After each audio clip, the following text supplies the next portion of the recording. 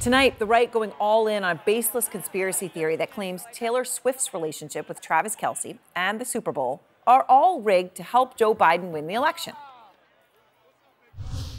This is what I think is going to happen. There's going to be like some type of proposal after the Super Bowl is rigged for the Chiefs.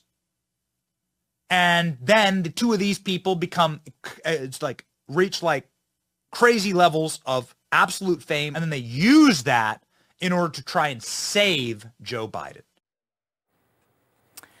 Okay.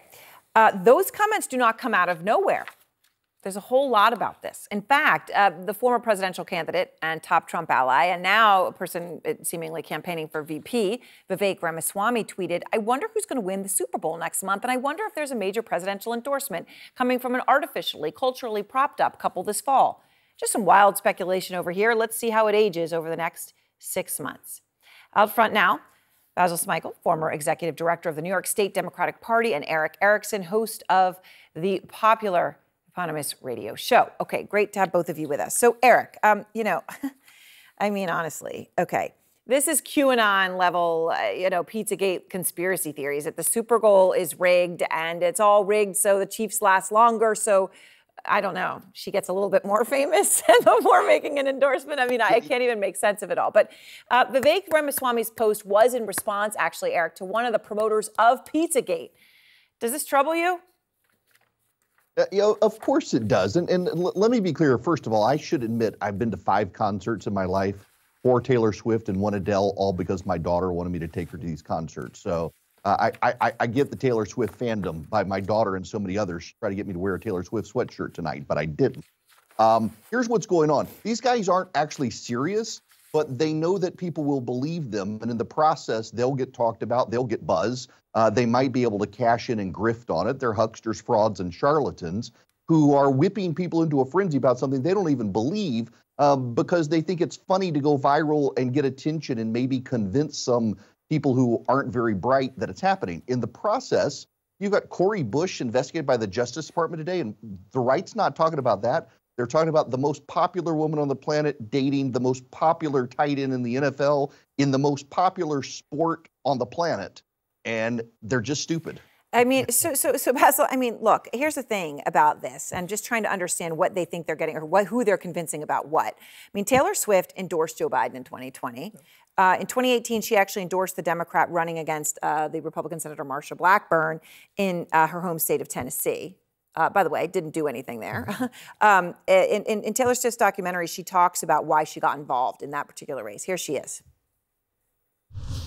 Just from a security standpoint, Taylor Swift comes out against Trump. I don't care if they write that. I'm sad that I didn't 2 years ago, but I can't change that.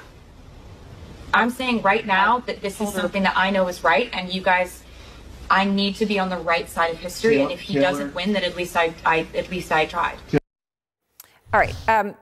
She then reacted when Marsha Blackburn actually won. She called her Trump in a wig. Okay, I'm saying this because we know where she stands. Yep. She's clear about where she stands. Yep. I don't know who is ambiguous about where she stands on Trump right now. Why is there a conspiracy over this? I have no idea.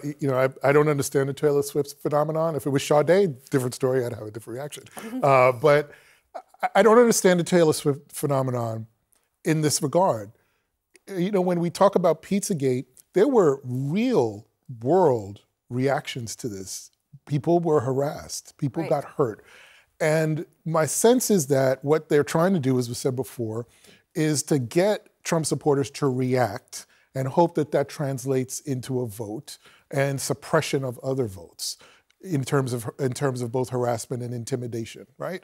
But again, my concern is that this actually has real world consequences. This is just not theory. Right. Now, number one. And number two, how petty is this? You don't have any policies to run on.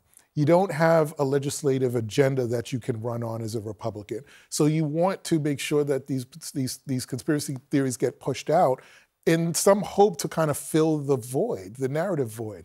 But what effect does it have? All it'll do is gin up Taylor Swift supporters who are young voters all across the country, if that is possible, to get them to go out and vote against you. So why do that? I mean, Eric, this is the thing. I mean, Taylor Swift, obviously being who she is as an inspiration to many young women. Now you've got some of the women who work with Trump taking shots at Taylor Swift. Okay, so again, I don't totally understand this, but Alina Habba she shared a post on Instagram. The post she shared says, "Who thinks this country needs a lot more women like Alina Habba and a lot less like Taylor Swift?" And then Trump's national press secretary said this on Hannity last night. Let's not forget that Taylor Swift has made a career off of writing songs about picking the wrong man. So I don't think we should take advice from her now. You know, Eric, actually, you got real perspective on this because your daughter's a Taylor Swift fan. Do these women who work for Trump coming out and saying this and behaving this way, does that fall on receptive ears on young women who just happen to like Taylor Swift as an entertainer? You know, maybe some, but I mean, go back to Tennessee. She endorsed Marsha Blackburn's opponent. It didn't help. A lot of people think for themselves. And the only people who apparently don't think for themselves are the people listening to these hucksters, frauds, and grifters they think they can persuade.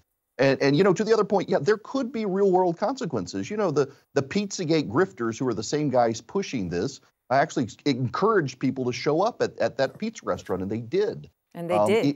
It's insanity that they're playing with fire. And also, many of these same guys just 6 weeks ago were saying Taylor Swift was a curse to the Chiefs because they weren't doing so well at the time. They're just trying to get viral attention, and they don't care what the fallout is. It's a nihilism that's creeped into the right of deeply unserious people. It is deeply unserious, Basil, and there could be serious implications to that. Trump himself, though, has previously, slammed Taylor Swift when she came out against him in 2018, and then also this fall he tells the Daily Caller, "I wish the best for both of them," talking about her and Kelce. "I hope they enjoy their life, maybe together, maybe not. Most likely not." Crazy. Again, how petty is this? Do you have nothing else to talk about but Taylor Swift and who she's dating right now? But look, at the end of the day, endorsements may not mean a heck of a lot.